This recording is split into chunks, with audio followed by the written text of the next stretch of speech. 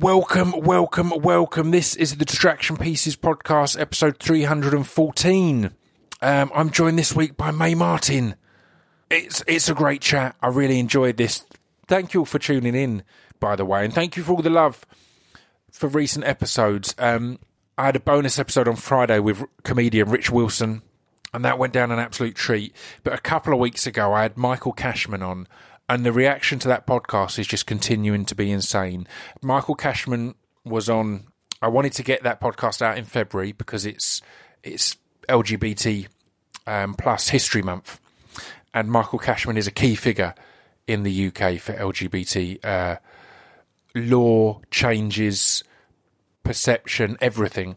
So if you missed that one, seriously go back and give it a look. You might not be aware of who Michael Cashman is, but it'll blow your mind. It's also good that Mae Martin is sneaking in as the last guest of February, which as said is LGBT History Awareness Month, because she's got a great new show called Feel Good that covers some LGBT topics. I mean, you'll hear about it as we discuss it, because they're really... In fact, you'll also hear...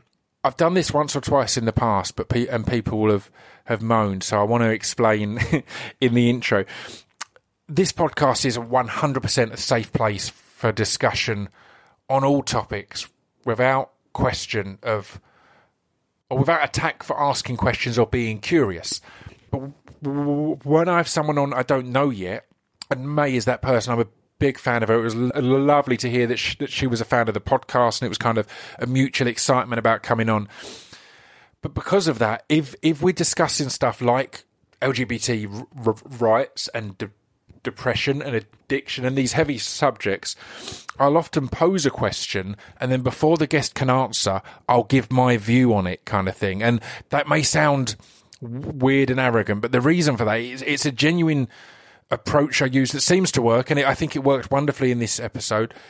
It's to make the guest feel comfortable talking about their views on it. If they're not familiar with the podcast or familiar with the comfort and relaxation and the ability to go back and forth and have a discussion and a debate on a sensitive subject, if it's someone you've never met, if they ask you a big question or a heavy topic or heavy subject, you might not feel comfortable really getting into it or responding. So, as said, a technique I've used in the past that works well, and I think works well here, is to be the first one to jump on that grenade as such, to put my kind of view out there and allow them to counter it or agree or whatever else. I just wanted to kind of explain that in advance, because I don't do it loads, but I know that when it's a bigger subject, I'll do that as a kind of... And it's a caution. I'm fucking nervous about talking about things in the modern day and age where people get cancelled for asking a question and stuff like that. But anyway, I'm rambling on a lot now. It's a wonderful chat, and it's actually really relaxed. I'm making it sound as if it was super tense. It's... Considering it's someone I've never met, it's one of the most relaxed I've been, and we've been. It was a really good chat, and it felt as if we could have chatted for ages. I've been a fan of Mae's comedy for a while now, and I got to preview her show Feel Good, which is on Channel 4 in March, and it blew me away. But you'll hear about all of that. I'll tell you quickly before I go, next week's guest is Niamh Algar, which is worth mentioning because Mae Martin's new show is a Channel 4 show. I became exposed to Niamh Algar in two Channel 4 shows, The Bisexual, which interestingly we talk about in this episode, but more so The Virtues, which quite rightfully won a shed load of awards last year. That's next week's guest. But for now, let's have a listen. I'm not even going to do any of my usual plugs. I'm not going to mention speechdevelopmentrecords.com. I'm not going to mention that I've got a new glow-in-the-dark vinyl of the Distraction Pieces album available there. And I'm not going to mention patreon.com/ScroobiusPip because I want to get into the episode. So this is episode 314 of the Distraction Pieces podcast with Mae Martin.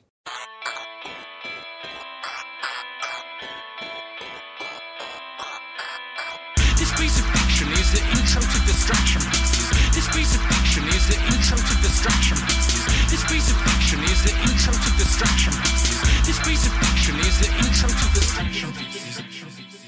we're going. Great. It's all happening. Hello, I'm here today with May Martin. How are you? I'm really well, thanks. Nice to finally meet you. Yes, and you. I've been enjoying your stuff for a long while, and that's so nice. Thank you. Ditto. Excellent. And ahead of this chat, I got sent some preview links of your new show, Feel Good, and often you'll kind of go, I'll try and watch a couple of episodes and get it kind of started, but I smashed through the whole series and loved it. I thought it was really good. So, I really hope that people binge it, so that's good. I think it works best binged. Completely. So, last night as we record this, you had kind of the first public screenings of it. Yeah. How was that? Because it is, and we'll get into it, but it's personal, and even regardless of any personalness, anything that is your creation, it's so much work before there's any confirmation that it's good. Yeah, man. It's been, because so that first time you get it in the public, it must be nerve-wracking and exciting at the same time. Because it was a 5-year process, really, and we made a pilot years ago that went in the bin, and so for years we've just been working in this vacuum and hoping that what we're doing is good. So it was so scary, and then people laughed, and that was good, and I was absolutely breaking it, though. I love it. Again, it's mad, because particularly as a 5-year process, and particularly if there were versions that got thrown out and stuff like that, it must be so hard to know if it's funny. And more so with comedy. With drama, I think it's probably easier to go, right, we know we're getting these dramatic bits. But when there's comedy in there, you're so insulated. And by the time you've done 10 takes of it, and then you've probably been watching edits and rushes and cuts, it must be really hard to tell if there's laughs. So, and it's kind of a weird tone too. So we didn't know. We hoped that we were really trying to make it a comedy drama in the truest sense, where it's properly funny, and then will suddenly be really sad. So, but you worry that then maybe it's too sad, and people won't get that it's supposed to be funny. But luckily, I think there were big laughs. 100%. And again, I think it's great that, because I think TV is evolving hugely at the moment, but I still think it's got a way to go at times, and it can be really hard to get projects off the ground when they are in that grey area of real drama and comedy and all these things. But because, I mean, Channel 4 are one of my favourite companies out there, but I'm sure they've still got a comedy department and a drama department. Mm-hmm. So it starts to be, right, if it's not punchlines every 10 minutes, is it going to entice the comedy department, and if it's too light, is it going to entice the drama department? It can be a real limbo of development. And I think because it was a co-production with Netflix and Channel 4, so I think that was helpful, because Netflix are all about the drama, and so they were often, their notes were about pushing the drama, and then Channel 4 were about the comedy, so it was a good balance. And then but it is interesting, even like they're editing trailers together now, and so it's interesting seeing what bits they choose and what tone they think will attract people. But I just hope people watch it. It's such a weird one on picking. Like, I can't even imagine the process of trailers for a show like this, because like with music, it was always that weirdness of, well, we need to have a first single, but the single isn't going to represent the album if you're doing anything a bit unusual. So that must be tenfold with a series, because it's 6 episodes. There's so many ups and downs and changes in tone. So how's that been? Like, if you go for the broadest joke, then people are going to think that's the tone. It's really, it's a delicate balance. Have you found that over the years in comedy as well? Because again, it's that kind of, as a comedian, you probably, my thought from seeing other comedians is you start out thinking, I want as many people there as possible, because that's a good gig. And then you realise you want as many of the right people there as possible, rather than just a full room. And the Friday night, Saturday night comedy crowd might not necessarily be as enjoyable as a reasonably busy Wednesday night room of comedy fans. I think that's why I moved to England, partly, rather than the States, because I'm from Canada, and I love how the comedy scene's structured here because of Edinburgh, that people are totally up for listening to an hour, and they're up for going on a thing that has kind of a narrative arc, or you don't have to have a insanely high gag ratio, because in the States, I mean, I think this is changing now with things like Nanette, and things are hours are becoming, and Netflix specials and things like that. But it used to be that you just polish a 20-minute club set and then you do that same set for a year and then you do a new one and you're pushing for a late night slot, which is like a 5-minute thing. And I'm just terrible at that. It's such a discipline and a skill set I don't have. So I'm way more suited to like an hour of settling in, getting deep, you know. It's mad, and it is an interesting one because if you're from the UK, you kind of, and into comedy at all, you know of how Edinburgh works and it all seems normal and natural, but every American I know that comes over to it, comedians or musicians or whatever, are like, what is this place? Like, what are you doing? You're retiring a new hour of material every year. Yeah. Going up, losing thousands of pounds. It is a crazy system, but it's one of the most beautiful and heartbreaking things about it is the retiring an hour part of it is I'll go and see a show on the Free Fringe or wherever else and think, oh man, there's such beauty and sorrow in the fact that that's the only time it might exist. Yeah. It might be the best thing I've ever seen, but if you're not at that top level where it's being recorded for Netflix or whatever else, it existed there, and then a short run, if you're lucky, maybe the Soho Theatre will pick it up for a couple of nights, but other than that, it exists there and then it's gone. I know. I love it and hate it. I love it and hate it though, because that is beautiful as well. Yeah. It does trouble me that society now is so much on demand and everyone wants to have access to everything. It's kind of nice that there are some things that are ephemeral like that, and also that live experience can be so pure. Like I'm thinking, as you said that, I'm like going through this Rolodex of like religious experiences that I've had at the Fringe, watching amazing shows that will never be seen again, like Dr. Brown, some of those shows, or John Kern, of his. And Dr. Brown was one of the ones I'd always go and see when I was up there. Because, he's just...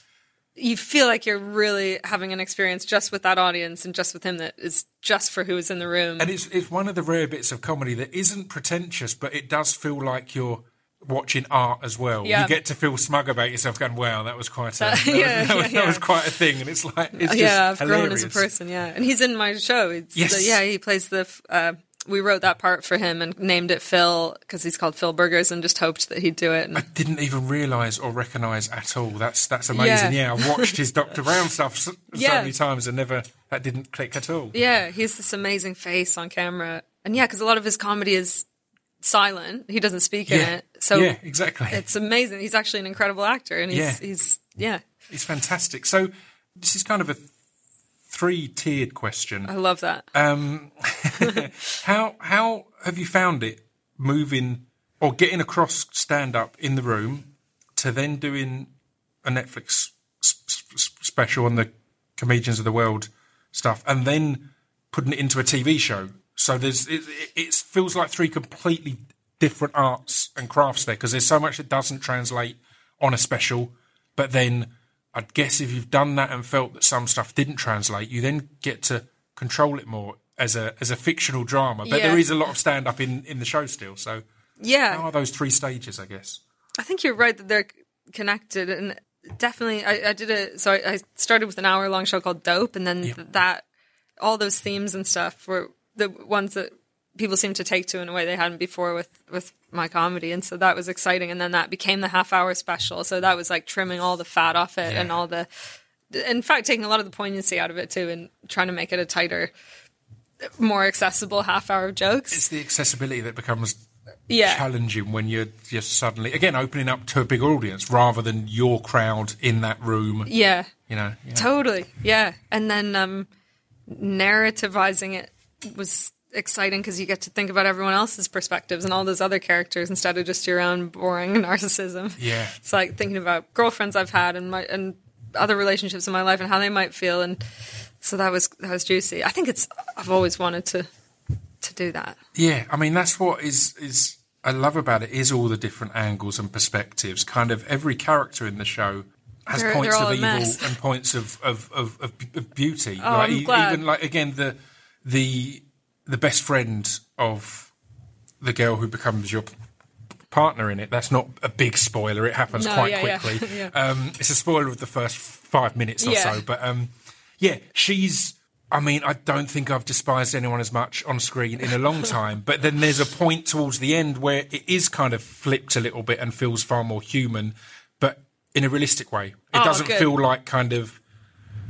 I love Breaking Bad, but I got tired towards the end of it that it was going constantly from Walter White being this badass, and then no, he's a good guy again, and then he's a bad. It's started to lose the reality there, but this felt true there. So how was that to kind of be open about the negative sides, maybe of your own or your character's personality, and the positive sides of people that you would probably demonise as a stand-up at a gig? Someone who's on their phone, or someone who's talking, or someone who's heckling. It's easy to go, oh, I can write them as an absolute piece of shit. This is great. Yeah. But then to find the positive and their angle on it. I think we tried to just think about, everyone's bringing so much baggage into every moment of their lives, and we really have no idea what lens people are seeing the world through based on their experience and all their personal wounds. And even someone's like that character you're talking about, Binky, is like this super privileged, posh kind of, but of course she has her own insecurities and demons. And I think we tried to make it nuanced in that way, and I tried to be harsh about myself as well. And but that's what life is, isn't it? Yeah, completely. And again, it is realistic, because we see everything through our lens. So if someone is being a bitch, then we will see them as that, and then it can be as simple. Because again, I don't want to give anything away, but with that one and with the businessman, it's one line of dialogue each time that makes you go, oh yeah, I guess. And it's so, I love the simplicity of that, rather than this long,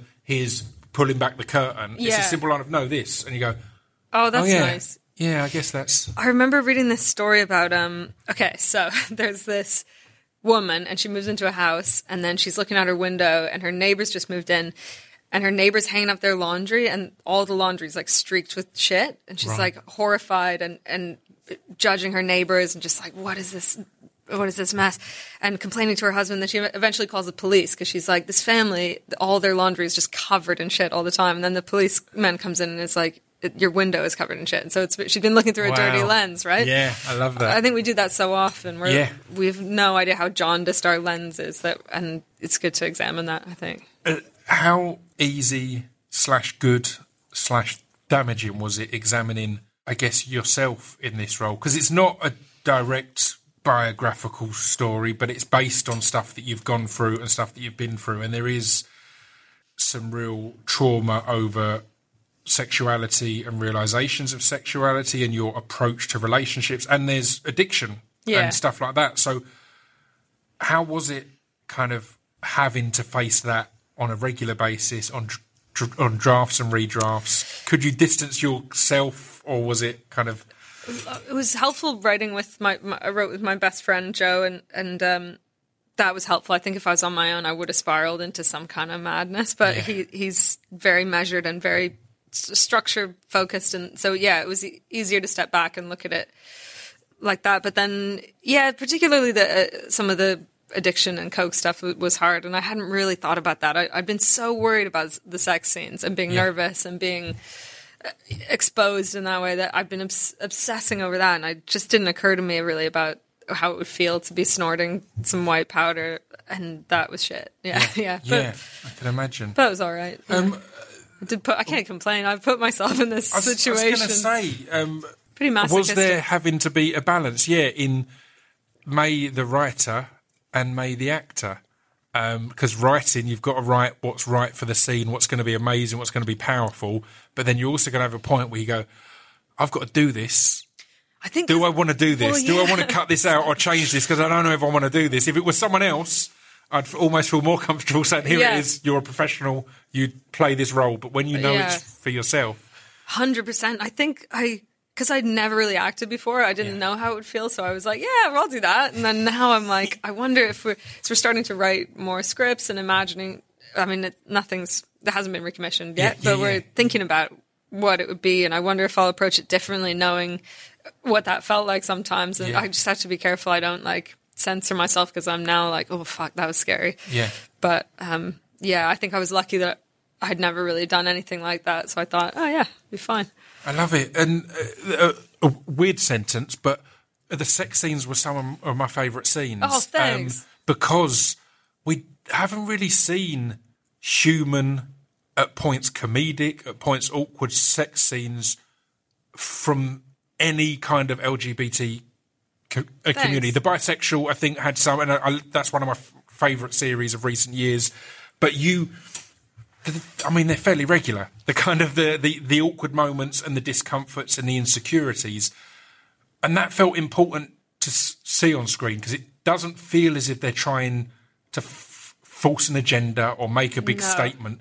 They're just human of things that people go through, and that, like they only come up in the script. There's only really two. There's a lot of kissing, but there's only really two sex scenes in it. But they were always so crucial narratively. Like they had to move the plot forward somehow. So hopefully there's no moment where it's like some voyeuristic, like you just step back and watch people banging. Like it had to be pretty intimate and often like painfully awkward, and which sex can be, and it's a show about a relationship, so it's going to come up. But I'm glad you like those. I think it's great because as well it's things like nerves over sexual performance, over again, like one of the things that comes up is not being able to come, which is in so common. Straight relationships. It's talked about all the time, and it's this major thing. I've never thought about it at all with two women. And it's completely a natural and huge thing. But it felt wonderful it felt, I don't know, the way it's presented again. I loved all of these big topics are presented in quite a throwaway manner. Oh, good. And I mean that in the best way possible. That it's like, here's just this, here's what's going on, rather than here's the big drama over this moment. Are you ready for it, the general public? Yeah, we're going to expose you to some yeah. stuff. It's going, no, this is day to day. This doesn't have to be. Yeah, because it is just day to day in my life. So, and I think we try to, like, often when you see, especially with two women, those sex scenes and things, they're so, like, tender and exploratory, and they're usually written by a man or a straight person, so they're really beautiful and quite fit. But actually, girls are horny and they bang and they have these characters. Is one of the only things they have in common is that they like having sex with each other because they're so different. Yeah. So I think it was important to show that because they're addicted to each other. So you had to show that element of it. Yeah, I love that. And how important was it to you to get good representation of originally I wrote it down as the gay scene, but it isn't strictly that. It's of life as a gay person, because it's not contained in the gay scene. It's outside of it. It's dealing with people who don't know you're gay, dealing with people who don't know they're gay, and just all sorts of things like that. So how important was that to kind of go, let's shine a light on something that people don't really know too much about? Well, I think not important. There wasn't something that because I think like there've been lots of shows about the gay scene, so like Queer as Folk and the L Word and stuff. But really, in my life, I don't even have many gay friends, and not on purpose, but just because I'm so in the comedy scene, and I moved to England, and those became my friends. And so it was just an honest depiction of my experience of being in the UK, which is like I hang out with straight male comedians, are my best friends, and I date women often who haven't been with girls before, and so I hope that it's just one. Like mainly we want to tell a show about addiction, and I'm the main character, so it's like going to be a part of it, the gay bit. But I hope, because the characters are not very comfortable with themselves, and there's a lot of ambiguity, and they're not.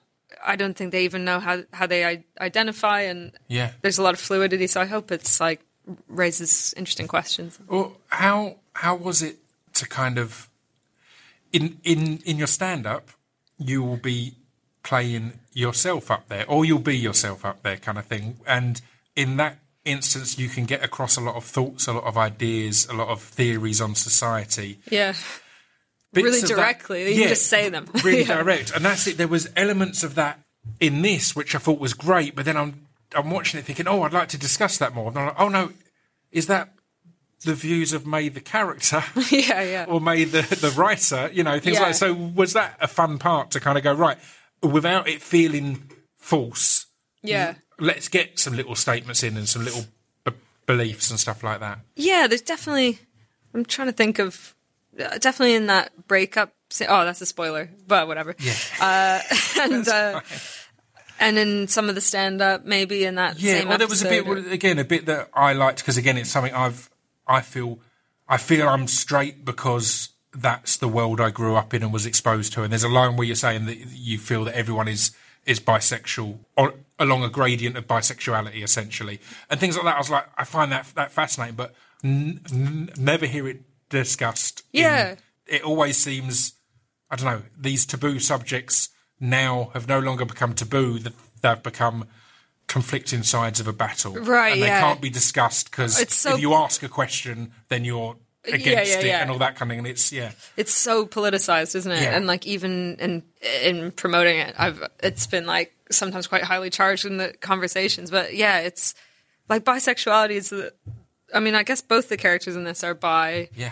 And I guess that I remember reading years ago that the definition of bisexuality is recognizing within yourself the potential to be attracted to more than one gender, not necessarily to the same degree and not necessarily at the same time. It's such a broad definition. I think so many people fit into that. Yeah. For sure, there's people at either ends of the spectrum who are fully gay and fully straight, but I think like most people I know can be like, oh, I had a crush on that person, or I had a sex dream, or I have, so I think it's crazy. We're just so afraid of the labels.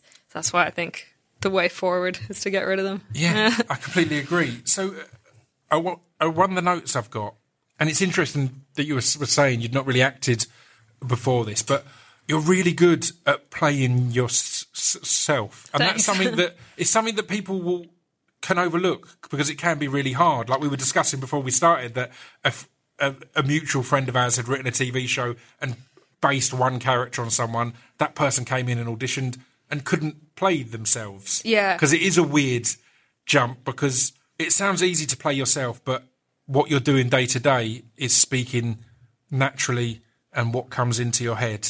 Often quite unplanned, particularly on podcasts. But what you're doing when you're playing yourself in something is saying these written words, planned out words, and it can be more jarring than if you're playing a character. So yeah, how did you find that? I thought it was amazing how natural it felt and how it didn't feel like you weren't experienced in it. If that makes sense. Oh, that's really nice, because I have no idea how I'm in a vacuum still, so I don't know. But I think definitely it was the hardest character to write. Like, it was a lot easier to think about George's perspective or my girlfriend in it, or my sponsor. But I think my co-writer and I just really tried to, in writing it, think of it as a separate character and think of that emotional arc and how to tell a really satisfying emotional story where someone goes from point A to point B and adhere to the rules of storytelling. So that helped, because obviously life is not organized in that nice way or tied up with a bow like that. So when you have to impose a order onto chaos like that, it kind of forces you to distill things into a character. And how was it to kind of litter in stories and tales and moments and realities from your real disorganized life into this planned arc of this, like, here, we can have this happen here. This did happen to me, but it happened 5 years away from what we're actually talking about there, but it fits there and goes in nicely. Yeah, really satisfying and really fun. Put some order in your own history as exactly, such. Yeah. I think so many people that... It should have gone this way round. Yeah. Let's rearrange it. I mean, music must be similar in a way, in that you're taking kind of chaotic feelings, and then it is kind of cathartic to see them all and presented in a way that's, that it makes exactly more sense how I've of always it. done music. Is I always say, because people assume all of my music is all non-fiction. Yeah. It's like, no, it's all fiction. It's drawing from real emotions and real moments, but then making a fictional story, and it all fit in here and make this thing, and it allows you to be that open and honest, I guess. Yeah. And again, there's a lot of honesty in this show, but I'd imagine because it's a fictional narrative, it allows you to be even more non-fiction, I guess, than you would if it was this straight, here's how my life happened. Yeah, because it's the sit down, here's what happened in my life, I've got to tell you. Because like the real honesty is about the feelings. So you can take a really real and really raw emotion and then think, how do I narrativize that or fictionalize it? And then even though the events might be masked or whatever, the truth of that emotion's there. you're right. It can totally be more honest than if you like. There's this Stephen King novella, The Body, that Stand By Me was based on, Right. and it's a great little like autobiographical. It's so different to all his other stuff, but he always said that it's about a group of boys coming of age and they go to find a dead body. Right. He was like, I had to put the dead body in there to allow me to get into the like really real emotions with these boys Right, and to have yeah. it be more honest. And without that, so he had to throw in a crazy genre thing to be that honest. You know what I mean? I love that though. You just have to throw in one lie, and Yeah. then you can be more Yeah. honest than anything in the world ever. Because it's like, well, that never happened. I never found a dead body. Yeah. So this isn't about me. Totally. Yeah, yeah. Everything else in it is 100% my emotions and all that. Yeah, exactly. Yeah. That's really interesting. Well, I mean, as I'm sure a lot of the press interviews you've had have done, I've banged on about LGBT stuff for the first half of this chat, but it's not really about that. It is a show about addiction. Thanks. It just happens to have gay relationships Yeah. in it and other relationships, but it's a show about addiction. So more than the kind of exposure, I guess, of sex scenes, of relationship emotions, how was it going down that route of addiction and the effect it has on the individual, on those around the individual, on the family of the individual? How was that to kind of jump into and try and tell that story honestly?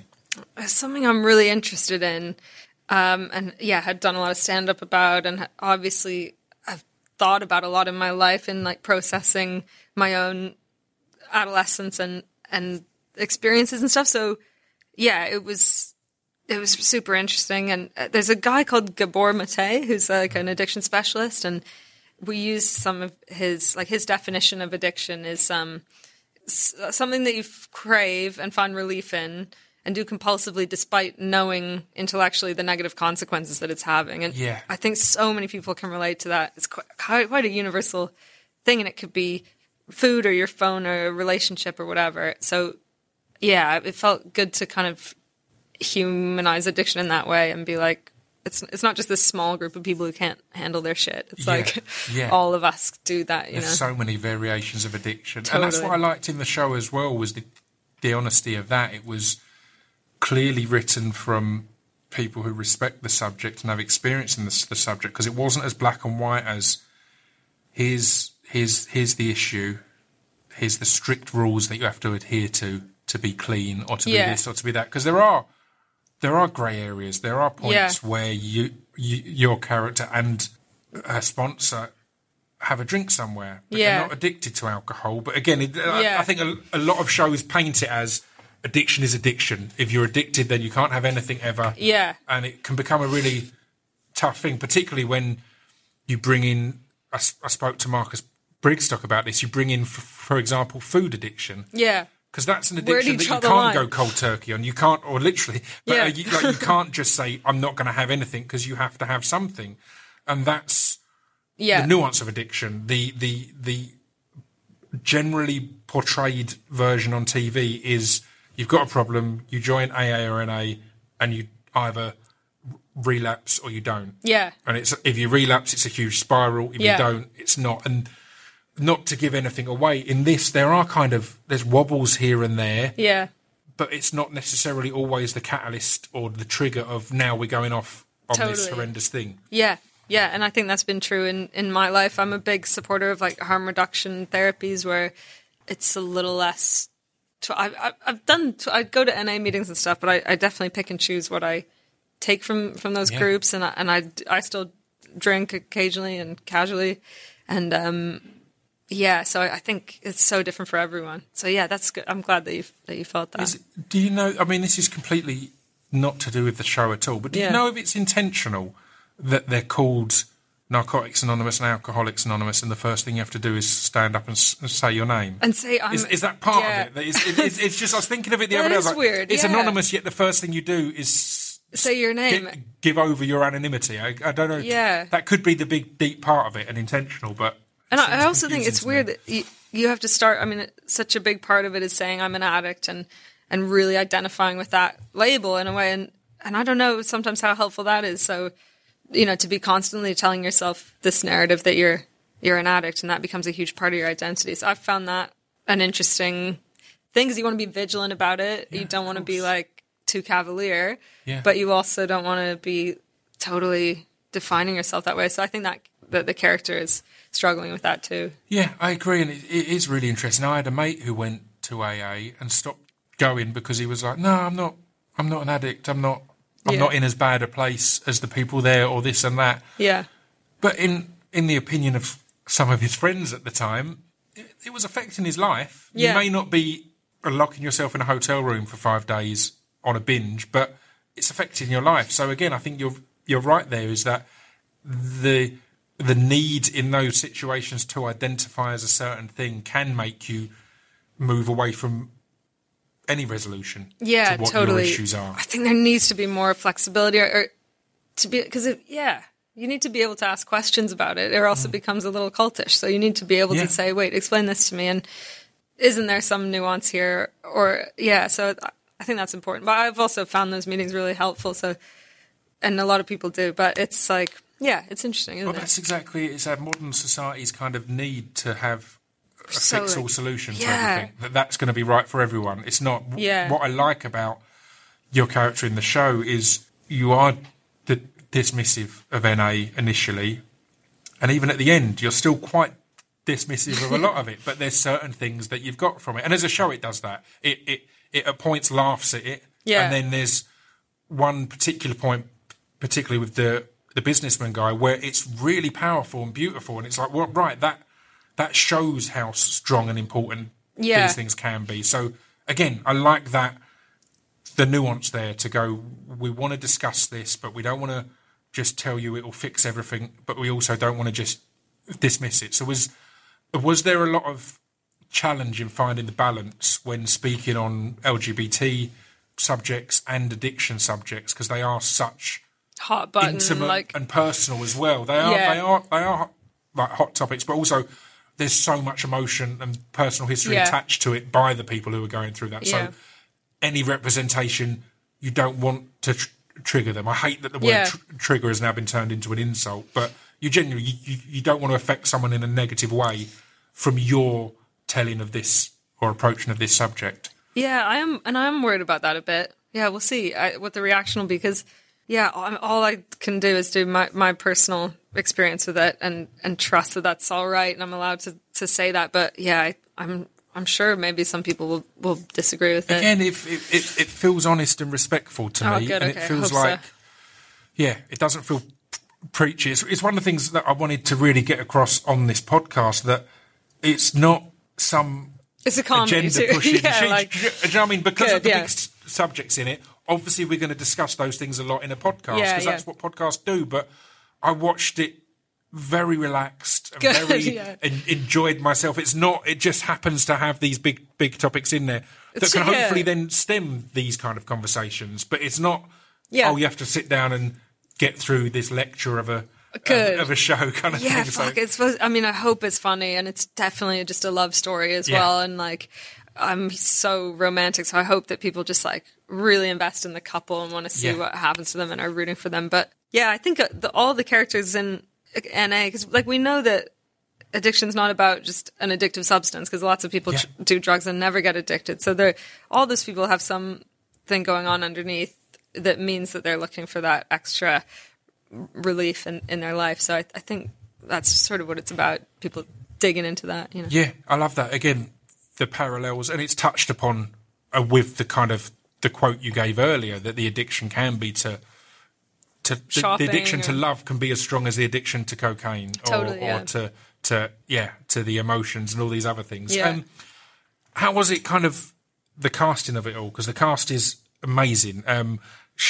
Charlotte Ritchie, isn't she so good in this? She's amazing. And Fresh Meat was one of my favourite shows. Same. And she's done some great stuff since, but this felt so good, and she felt so natural and really real in it. Yeah, I think she's so wicked in it. She's so vulnerable, and it's a side of her I think people haven't seen, and because she's so likable, that character can do like horrible things, and you still are like, you know. But again, it's the reality of it as well, because she is so likable, but then she'll say something harsh. but you'll be sitting there as a viewer kind of thinking, yes, Yeah, that needed to be said kind of thing, and things like that. And it's a really... Yeah. She's great at that kind of, that kind of delivery, I guess. And her timing is so good. We wrote with her in mind, and brilliant. Joe my co-writer went to university with her, and I met her in 2012, I think, and so we've been friends for a while, and so we did a pilot together, and that she auditioned for. We had to do 2 auditions because the first one we couldn't look at each other and we're laughing so much, so everyone in the producers were like, oh, well, obviously she can't be in this. How can we make this show? You can't keep it together. But then we did another audition and then the pilot. And then, so by the time we came to the series, we were very much writing with her in mind. And we know what we find funny about her. And that helped a lot. And you can write really specific compliments about someone when you know who they are. And so that was great. And by the time we came to film, we got over all our nerves. I was going to ask that because there's so much in the dialogue that is so specific, compliments-wise and joke-wise and insult-wise almost, of your 2 characters in particular, but all of the characters as well. So did you have a lot of the cast in mind by the time you were writing, or was there a lot that was kind of added down the line or on set? We added a lot in rehearsals for sure, and but we had Lisa Kudrow in mind, but only as a fantasy. Your mum is Phoebe from Friends. This is just the most. I mean, if you can see, that's a bit in capital letters on my notes. Yeah, that's insane. I can't believe how must that be? It's so surreal, man. I can't deal with it. It's insane. Yeah, it was just a fantasy. Like, it's just so much easier to write with people in mind. And I've been watching The Comeback, and I just love her. And so we were like, someone quite commanding and keenly intelligent like she is, Lisa. And that's what's been great of her roles since Friends, is she is the kind of, as you said, she's quite the powerful presence. Like rather than the airy kind of Phoebe from Friends. There is a real dominance, like a steeliness, And then it makes you think what a character performance Phoebe was, because that's so not what she's like. So, that was unreal. I couldn't believe she said yes. And then came to Blackpool for a week, and like she was eating all we had to offer her was digestive biscuits. Like, there was no craft services or anything, and luckily she was like obsessed with digestives. So she was like, these are delicious. And then she ended up getting really into the digestives. So I love it. I love the opening up Americans to the diversity of the digestive biscuit, that it can be a savoury snack or it can be a dessert. This is my new mission in life. It can be all things. You can add some cheese or you can add some chocolate. Absolutely. It can go anywhere, that biscuit. Dip it. Yeah, exactly. Give it to a toddler. There's so much that can be done there. The other person that jumped out to me instantly was Al Roberts. I adore him in Stafflet's Flats. I'd never seen him in anything else before that, and he was wonderful. And in this, he's playing a very different character. He's such a he's sleazeball, wonderful. He's such his delivery, again, it feels like anyone else delivering his lines at times would seem just so ludicrous and unrealistic, because he says just some of the stupidest or most preposterous or offensive stuff. But you really believe that there's someone out there who would believe that is a chat-up line, or believe that is an acceptable thing to say to anyone else, let alone someone that you're trying to woo in any way. He's so funny. He was in the pilot as well, and we knew we were desperate for him to, because he takes any line and just elevates it. Like, you're right. There's stuff that no one else could pull off. I think I used to live with him, and then I lived with him in Edinburgh as well one summer, and I just think he's so funny. He's got such a unique way about him, and then he's such a funny improviser too. So there's stuff we had to cut that I wish we didn't have to cut. There's a line where he's trying to pick up George, my girlfriend. He's trying to like crack onto her, and he says, I have a spare ticket to my uncle's podcast recording. And then we cut, but someone said, oh, what's it about? And he went, death. It was so funny and quick that he thought of that on the spot. Death. He's and then we did another take, and they said, what's it about? And he said, my other uncle. So funny. Yeah. It's amazing. How is that kind of, when you're writing a show, because it's something I think a lot, particularly about the comedy industry, is everyone knows each other. So very when you're incestuous. writing something, or that's it, incestuous, and also there'll be people that you're really close to who you've not put in, and that must be weird as well, because you must be thinking, well, I need to put my best friend in, but it doesn't fit. So how is that kind of the benefit and the negative of knowing all these amazing characters, essentially, that you can just go, I can write it with Al in mind and it's perfect, but what can I write for this person or for that person? I know. You have to be really dispassionate and really just think about the characters. So there are only like Al and Jack Barry, who's one of the comedians. We really wrote with them in mind, and then everyone else we just had a really brutal audition process. And Steen in there Steen's well. in there. Because that's it. The weird part is normally for my prep, I'll go through the IMDb as well to go, was that person. And it's not all up on IMDb yet. So I was really like, it made it a test for me. Like, I know that person from somewhere. Oh, that's having to hunt them down. But I think we also wanted to surprise ourselves with casting. So there are people like Tom Durant Pritchard plays Hugh in it, Binky's boyfriend. He's so funny. And I think our first instinct was to go with a comedian for that part. Yeah. But actually, he's such an amazing actor that he just plays the truth of that guy. So the horrible truth of that guy. Yeah. So there's loads of...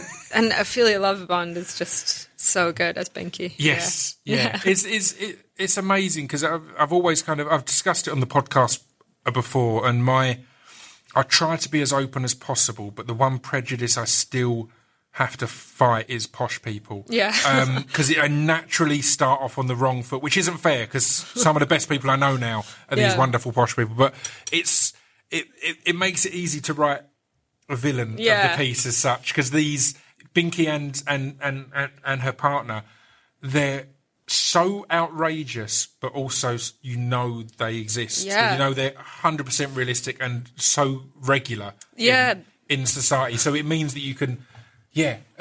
Those are all... Some of the things that Binky says are so horrifically homophobic and all sorts of things like that. But it's like, well, no, she wouldn't be aware of that. No, she's not a bad person. She's just, they're in such a bubble, those characters. And those are all interactions that I've had often with people that then become my friends or other comedians and things like that. Like, Binky saying that, your hair is so funny, or like things like that you don't think about. And they think they're being nice, but you're like... Okay. Thanks. That's really nice. So, how was it kind of before all of this in real life May rather than TV show May? Yeah. How was it coming over to the UK and having to try and become part of the comedy scene, have a life that may involve the gay scene? How was that as a transition, and when was it a choice and decision that you made? I was dating someone in Toronto who wanted to come over and do a master's degree here. Right. And I have a British passport. My dad's British.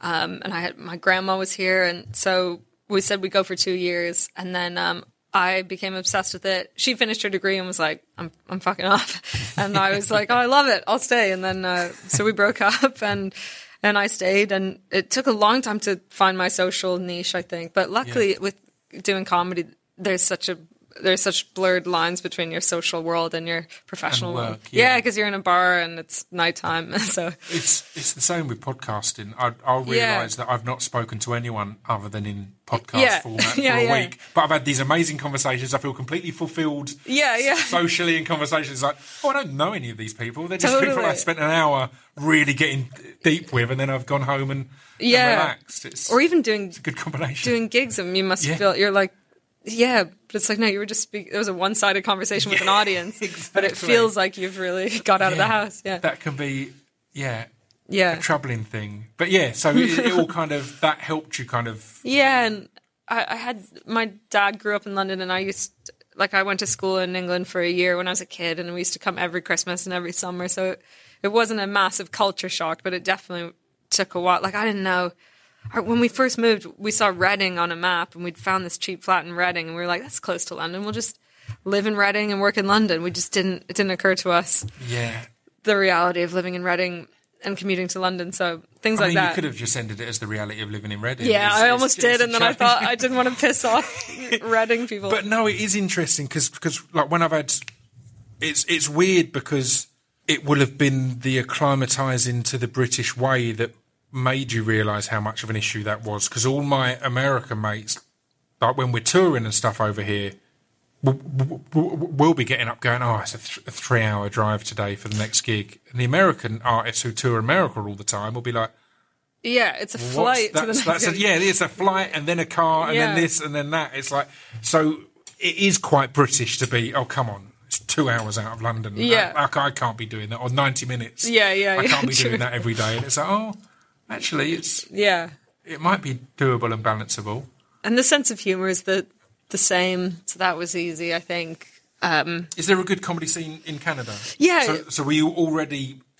I was already doing your way there. Yeah, like I started when I was 13 in Canada, so I'd been doing it almost 10 years already when I came here. That's fantastic. And then, but Canada's a great place to learn. But unfortunately, it's just not the infrastructure and like financial support from the government and from a peripheral industry. So it's really like do it yourself, like comedians producing their own shows and tours, and there's no like help. So it's such a good place to learn. But then.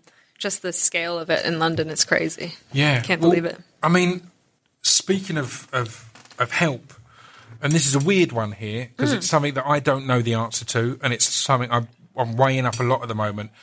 The balance between, or conflict, I guess, between a representation, or whether that be of genders, sexualities, of races, versus kind of companies cashing in on the pink pound, on these different things. And I think a Black Panther and Wonder Woman, things like that, are great examples of where it's a really blurred line, because I think they were both really important, powerful films for scenes.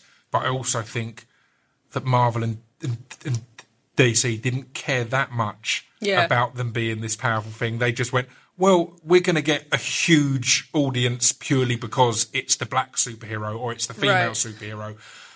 How do you find that as a balance? Because it is obviously we are in a socially progressing time, so there will be people, particularly in places like Channel 4 and Netflix, who care about getting this diversity, but there will also be like a cynical areas that are going, it's good for us, it makes us look good, or we're always.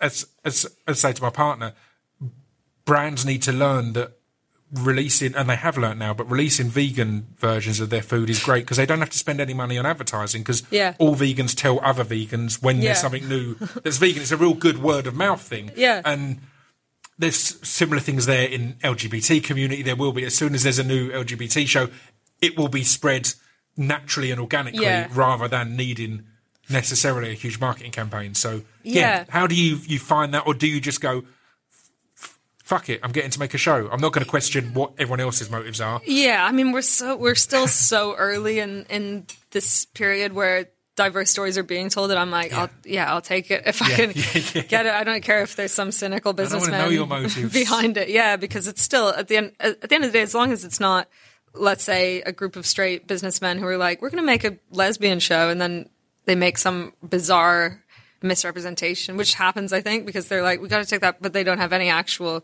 queer people behind it. So as long as it's authored by someone who has something to say about that subject, then I think it's great. I don't mind. I think it is still like, because there's so much conversation around it, that we get someone said to me the other day, like, oh, you can't win any awards unless you're black and trans anymore. And I was like, I can't think of anything that's won an award that's black and trans. I'm looking at the BAFTA nominees. I don't know where that comes from. It's just because it's in the news a lot. But actually, completely. The reality is it's not, like, where you'll see people be like, oh, the awards nominees are dominated by women this year. That was some Edinburgh award thing, but it was like 3 out of 10 were women. But it was like, but they just said that they were dominant. You know what I mean? And equally, people need to realise, because I spoke to Josie Long about this ages ago, because I was kind of saying it is a weird one, because I don't want to base any, like, booking of guests, for example, on anything other than they're an interesting guest. Yeah. But she kind of made a point, and I kind of, the way I reposition it in my head is, if you're a kid, this feels like I'm going on a really long, weird tangent. No, I'm with you. But if you're an 8-year-old boy and you've got your gang and there's 20 of you, and it's boys only because girls are gross. Yeah. But each year say 5 people leave and you get 5 new people in each year.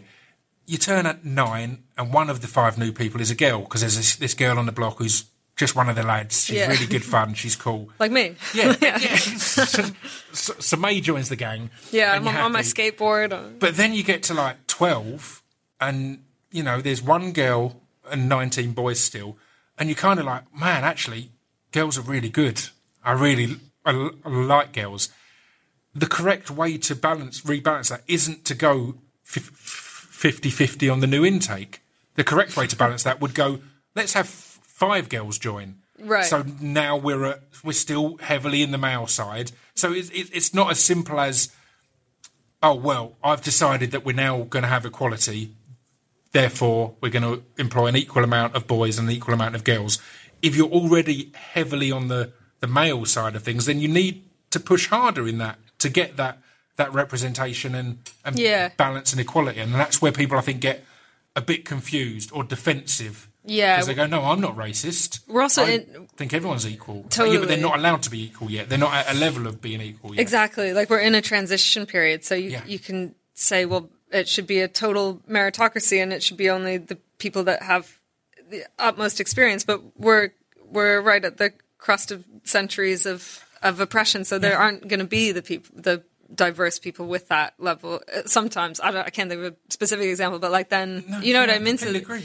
Yeah, so you sort of have to proactively and think of all the people that you haven't heard about that are amazing because they just haven't, their voices haven't been amplified or whatever. So we are in this tricky time where it's very easy for people to be like, that's unfair that someone would get a job over me, but you got to look at it in the context of human history. Yeah. And again, in just if you look at a meritocracy, like again, people will argue now that you can't get a project made or off the ground if you're not gay, female, or a person of colour.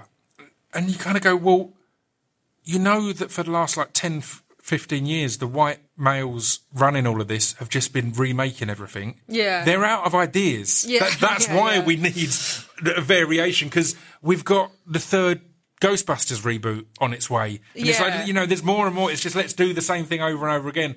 That's why we need more diverse voices and more diverse stories, because the white male story has been told plenty and we've clearly run out. So that's interesting. And also I think it's totally not true that you can't get something away, but I think also we're just trying to represent a more realistic cross-section of society. So if it's often just about, including a sprinkling of diversity or to reflect your real life, it's been so unrealistically white. It's been shows where you're like, it's so unrealistic that there would be that everyone is white in this, sort of weirdly. So it's more like, oh, can we actually just reflect what the world is like, where someone would be gay at that office, someone would be black, and that's true representation. Where, and again, I think it's what you do well in the show is where it's not your character's sexuality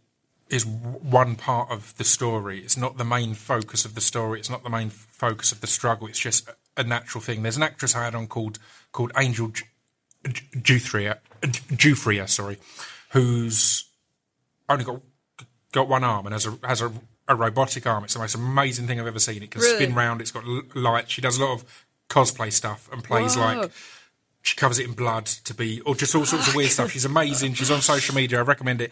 But she's an actress or an actress. Sorry, and she was saying how she only gets cast as the amputee person. Right. And she got a role in something where she was just a waitress. And it was a tiny role, but it meant the world to her because it wasn't amputee waitress or one-armed waitress. It was just waitress. And she happened to have a robotic arm. And that's where we need to get with all of these things. Have characters who it's not their main defining feature that they're gay or that they're this or that. It's just that happens to be who they are. Yeah. Because, no wonder people have this sort of it's going to be a trans character talking about being trans and stuff, because that's how it's being written. Yeah. So, it would be awesome if there were trans characters that didn't... It wasn't a big deal. Yeah, or So I hope we're trying... I mean, it's definitely a thread in the show, but I hope it's not the main... Yeah. Yeah, I'm pushing all the time for more characters who just happen to have a stutter, but that's just because I want more work. Right, yeah. And I can get my stutter under control, but it's easier not to. Yeah, so it'd be good if it was just a character, like, he just happens to stutter. On half the scripts I'm working on, any role that I'm thinking is me is like, oh, by the way, he happens to have a stutter every now and then. We're not going to annotate it, but it will come up every now and then. It's not a big deal. Yeah. That's a great idea. So to kind of wrap things up, what's ahead? If you can even think ahead. Obviously, it's a project that you've been working on for 5 years. Yeah. It's not out yet. That must be all you're thinking of. But I think the beauty of working stand-ups is that you also have to just get on with your life. You can't just sit there and wait for this thing to come out. You will be gigging constantly and doing all these other things. See, what's the plan? Well, you can't take your eye off the ball, and I get rusty so fast if I don't gig. Yeah. So like tonight, I've been doing press all day for Feel Good, and then tonight I'm doing an hour-long work in progress of a new show that I'm trying to develop and tour in like May and June and try and. But yeah, I feel like I'm in a really weird limbo because I have no idea how the show will be received, and I don't know anything. So we'll see. I'll kind of go to LA and promote it, I hope. And like, I have another thing in development with Netflix that's like a sort of, I don't know if I can talk about it, but that'll be cool. That's fine. Again, it's that those handcuffs of things going even remotely well always means it's all stuff I'm really excited about, but I can't tell anyone about it at all at the moment. But mainly, I'd love to do more Feel Good. We feel like we've got more stories to tell with those characters, so I hope that happens. That'd be sick. It's definitely exciting because I think it is a time where, because of things like Netflix and people being willing to partner with Netflix, a lot of the stuff that Channel 4 have done with Netflix has gone huge globally because of that, because of that availability all over the place. I totally get what a tight spot exciting. Broadcasters are in here, and because it's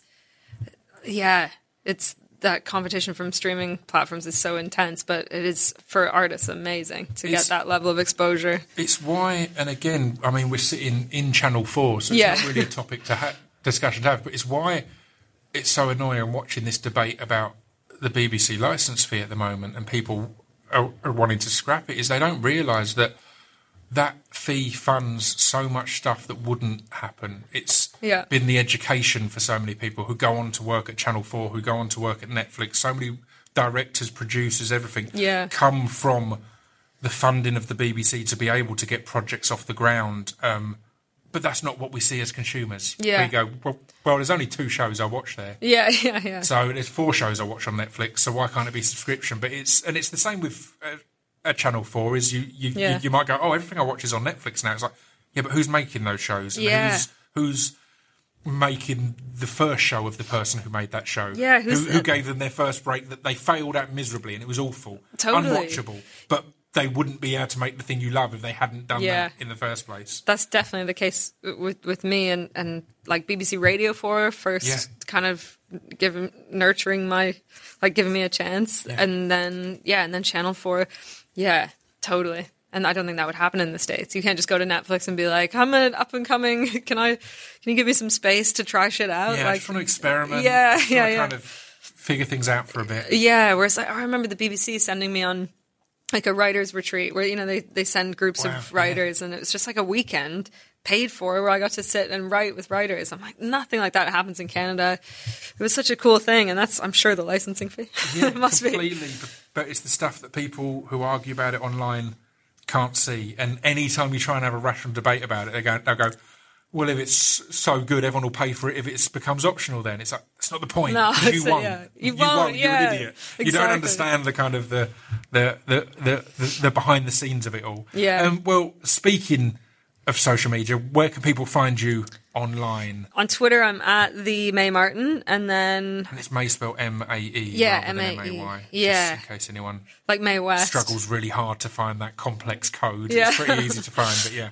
And then Instagram, I'm Hooray May. Hit me up, Excellent. Well, thank you very much for taking your time, particularly the end of a busy day and the beginning of a busy evening. So I really appreciate you not being completely asleep and being excited and engaging. Such a joy, and you're so thoughtful and great. I really enjoyed it. Thank you. Thank you very much. Cheers.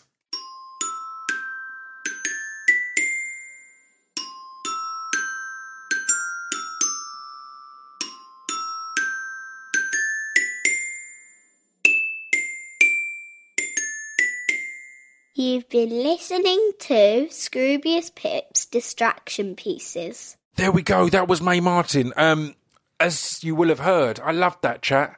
I felt it was the perfect length. I felt it was lovely. I felt we agreed on so much stuff. And I was just fanboying out a bit because as said, this new show, Feel Good, I think it's awesome. I really, really do. So keep an eye out for that. And keep an eye out for next week's Distraction Pieces podcast with Neve Algar. I will see you all next week. Ta-ta.